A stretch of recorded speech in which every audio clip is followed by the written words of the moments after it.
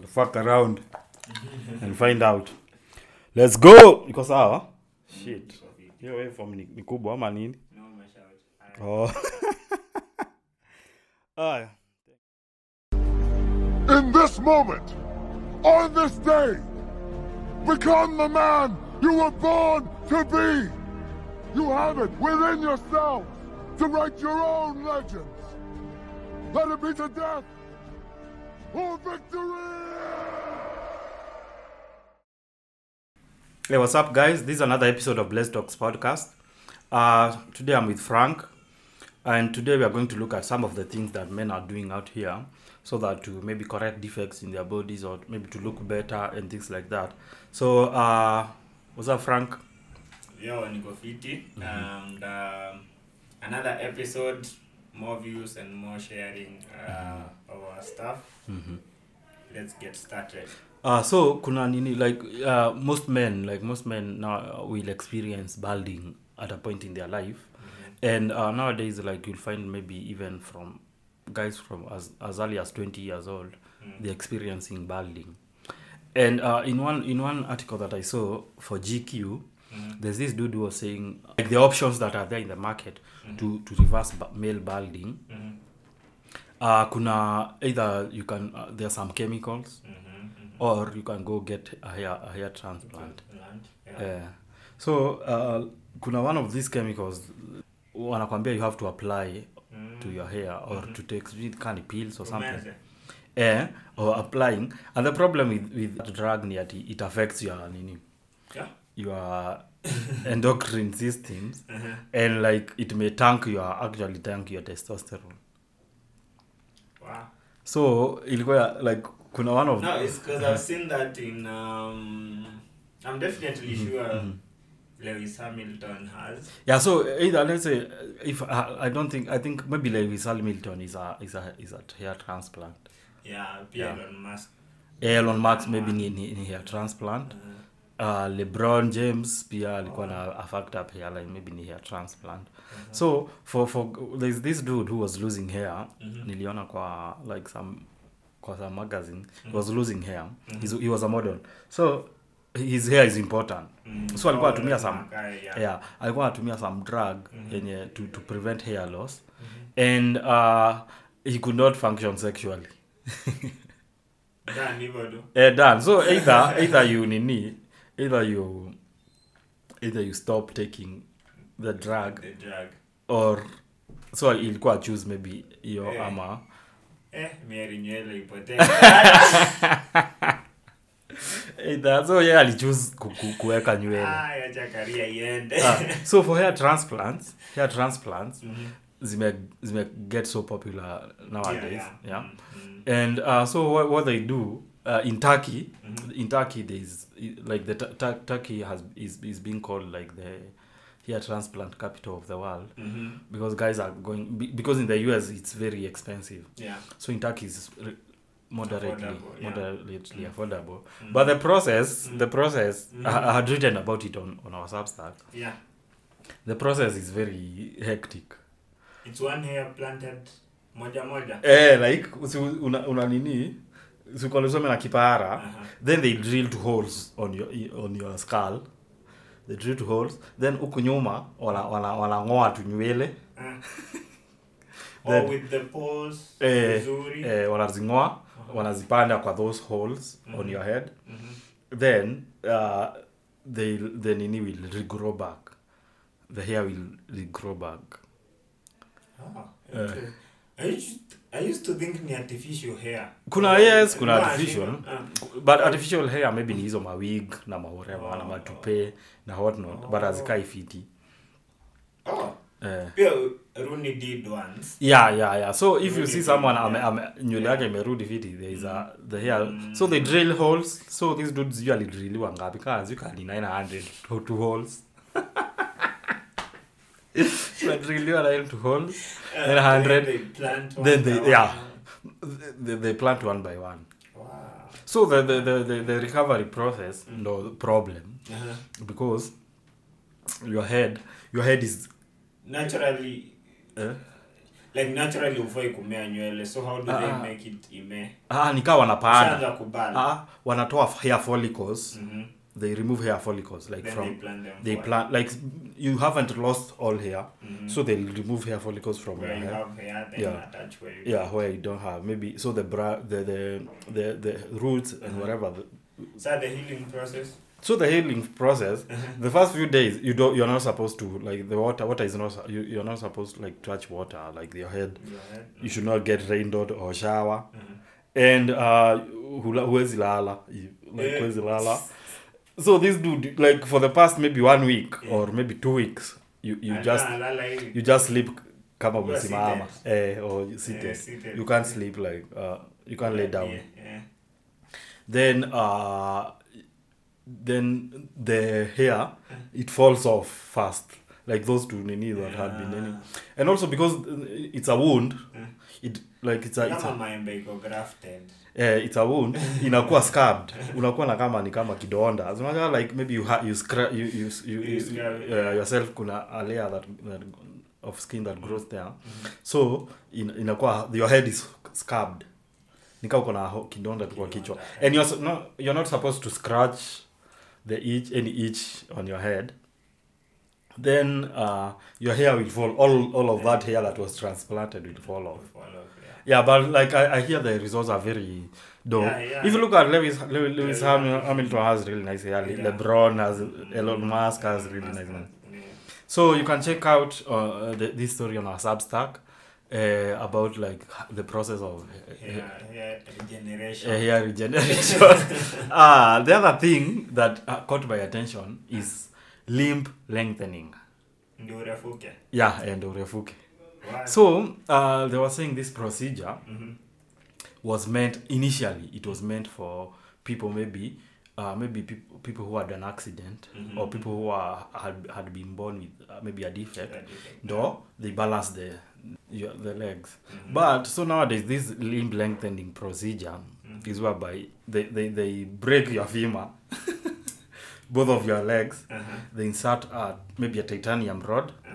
And then they stretch your femur, like those two parts. They stretch them remotely, maybe 1 millimeter a day. So they stretch it pole until to a desired height. Yeah, and so they are breaking your feet. Yeah. Not your feet. They are breaking your bones. Then when the bone heals, you'll be taller. But this thing will take maybe 8 months, 9 months because you'll have to even walk, like learn to walk again. You have to relearn to walk. So you spend maybe all your days. So the titanium suspends the rest of the food with your body, and then your bone has to grow back. To find the other bone. No, that distance. Yeah, that distance. So when it heals like your bones will heal. Yeah, with a new length. So this dude, there was a dude who was like 5'7" or 5'5". He became like maybe 5'11" or something. But these doctors have a restriction for maybe the height. Like they say you can't be 6 feet. They can't do the procedure or something. Yeah. So like what's the maximum length unaweza ongeza? Kuna mse alienda from maybe 5 something. Maybe I don't know the specific height, but maybe 5 feet or something. Not 5 feet, 5 inches. Yeah. You can gain like 5 feet or something of that sort. Maybe 5 inches. But it depends. So the problem is short people here you can. Yeah. The problem is the cost. No. Roughly how much? But then we didn't discuss the cost for hair regeneration. For hair regeneration, I saw from that GQ article, it was like maybe $7,000 to maybe $10,000, or maybe 7 to 20. But in Turkey it's cheaper. Yeah. They put you in a nice hotel and shit. So, but limb lengthening is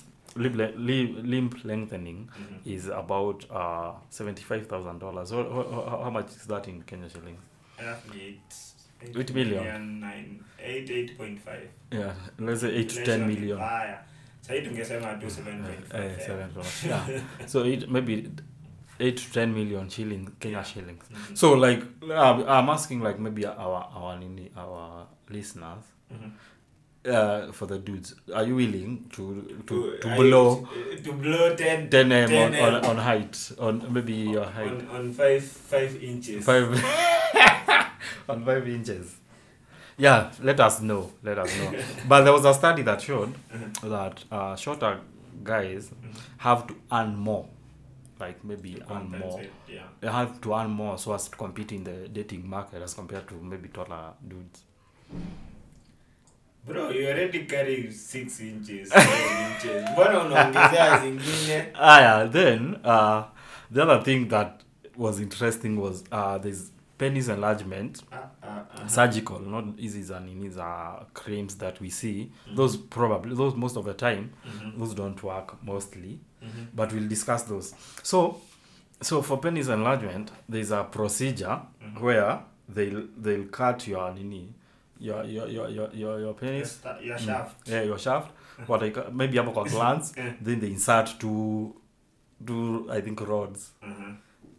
Then when your penis heals. When it heals. So it's just the same technique like the height, but So the procedure, that procedure, I saw very funny things about that procedure. Penis enlargement. How much does it cost, or is it worth the risk? So inaitwa penuma is a type of penis enlargement surgery that involves inserting a piece of silicone under the penis to make it longer or wider. It's not it's not this procedure is not a treatment for ED. We will discuss ED later. And it's expensive because it costs maybe $15,000. That's like 2 million. Yeah. So they'll whatever they'll cut some canini on your shaft or insert these two silicone. Pillars. So so the penuma could enlarge the average penis up to a length of 6.1 inches when flaccid and 7.7 inches when erect.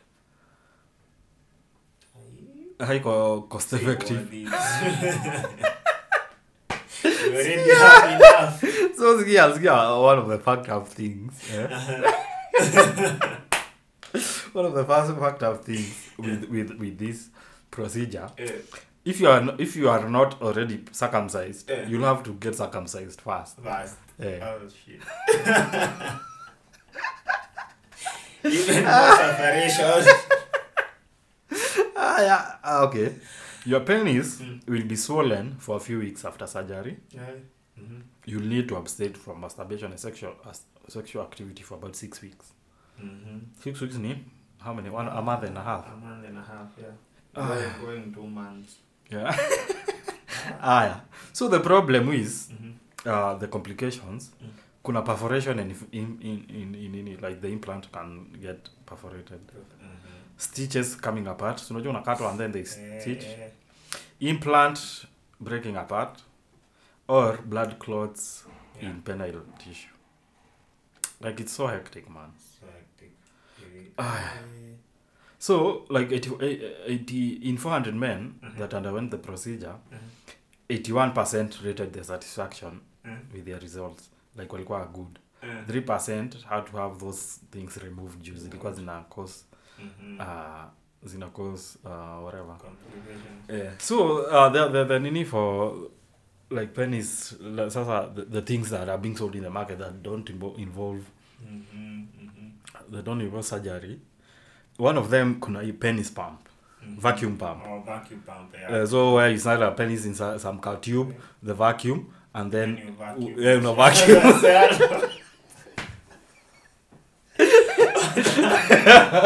Okay, vacuum. They are saying you become but sasa is immediate. So una vacuum for a period of time.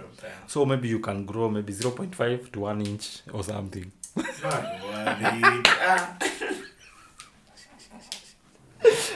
The other the other ingine, the other procedure that has been loaded as to work, it's using weights on your penis. So they say at your penis is like another muscle. So ukiweka nini ita weights. So unaweka like some weights like unaweka, what do you call it? So you hang aje ama una nini? You hang weights on your shaft. The most the common one I've had or come across was weights of your average towel.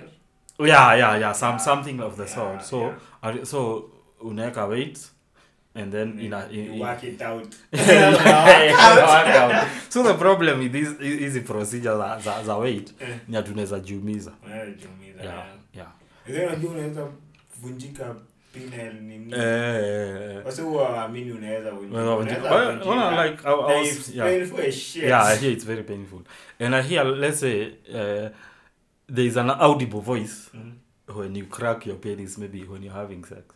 Yeah, you actually unasikianga. Unasikianga. Ukisikia umenok vibaya unasikianga. So I hear okay, crack and cartilage something. Cartilage, and some like an interesting fact was in Jamaica, because of easy nini za pasa, so you know those dances of pasa and shit, like they have like a problem with that, like penis injuries. Due to those shenanigans. Interesting. The other. So nini don't work.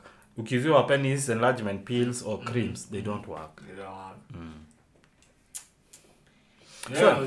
Post mpaka delay creams. Kuna delay cream. Use a delay spray. They numb your penis. Ina freeze you. Sasa ulikuwa unataka mechi kufanya nini basi? So the spray, when you spray, in a numb, like the sensitivity. Si sana. So you can't hutanata haraka.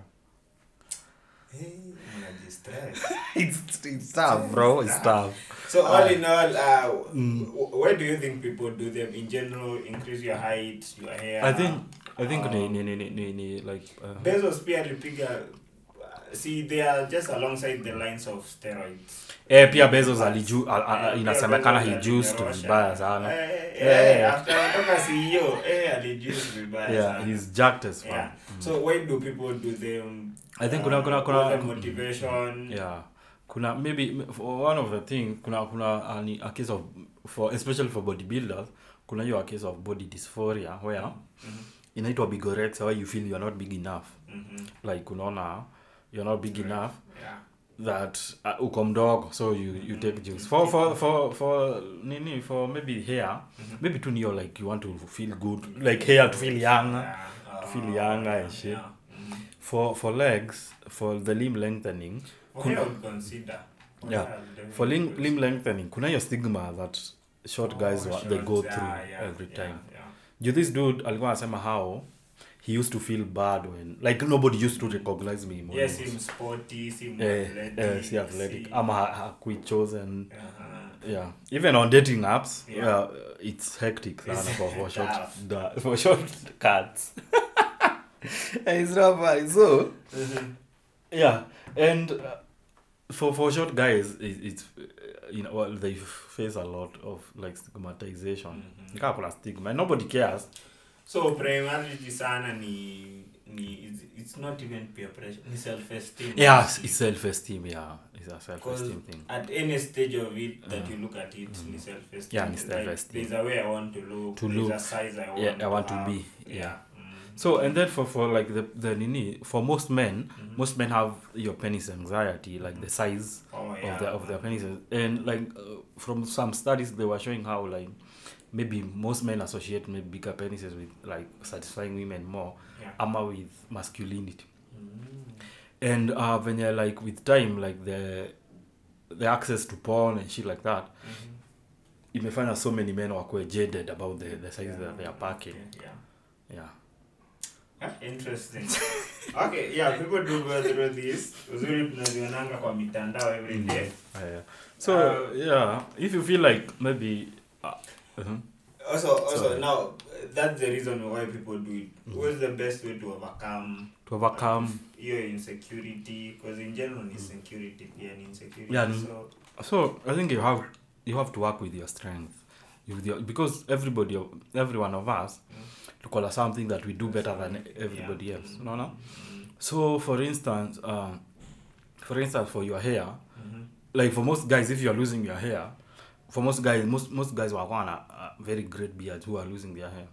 So if you accept your hair is going, you go shave yote, and you get jacked, there are women who dig that look, bald dudes with great beards and who are jacked. Kama there's this dude, naitwaje, Sheman Moore, is an actor. In SWAT anaitwa Sergeant Henderson or something. He looks really good. Venye amenyoa. Akinyoa alafu apige and he's very well built. Yeah. I think like for like kuna vitu zingine unakubali huwezi change, maybe like your height. Ndio. Hata height. Height unasumbuana. Unakubali huwezi change. For like your penis size, your guys have to realize that most of the time, if you are like above average, let's say there was some who was saying ikifika the average penis size is like 3 inches, ikifika 2 inches ndio inakuwa abnormal, like it's a micro penis or stuff. And like especially since us dudes who are in this side of like in Africa or something, the average penis size in Africa it's bigger than the world average. Umepack hit. And the other thing is, if your nini is functioning normally, if your package is functioning normally, if you can satisfy your woman, if you get your erections in the morning, uko better than so many men. Kuna most men who can't like get hard without any assistance. Okay. So unaangalia your wins. Una tick boxes. Una tick boxes where. Okay, of course, insecurity will always be there.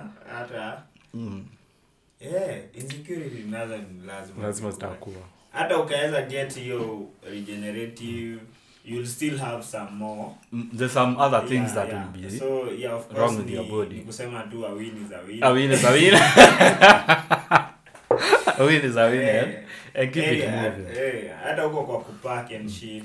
Pia sometimes technique. Yeah, exactly. Technique. Technique is better than size. So kuna some study that was done in Kisumu on fishermen,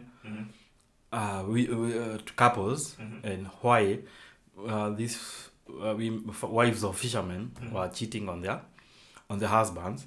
And one of the reasons was sexual satisfaction. These women who used to cheat more hawakuwa wanakuwa satisfied sexually, and also hawakuwa wanapewa their favorite sexual positions, or their husband had bigger penises than average.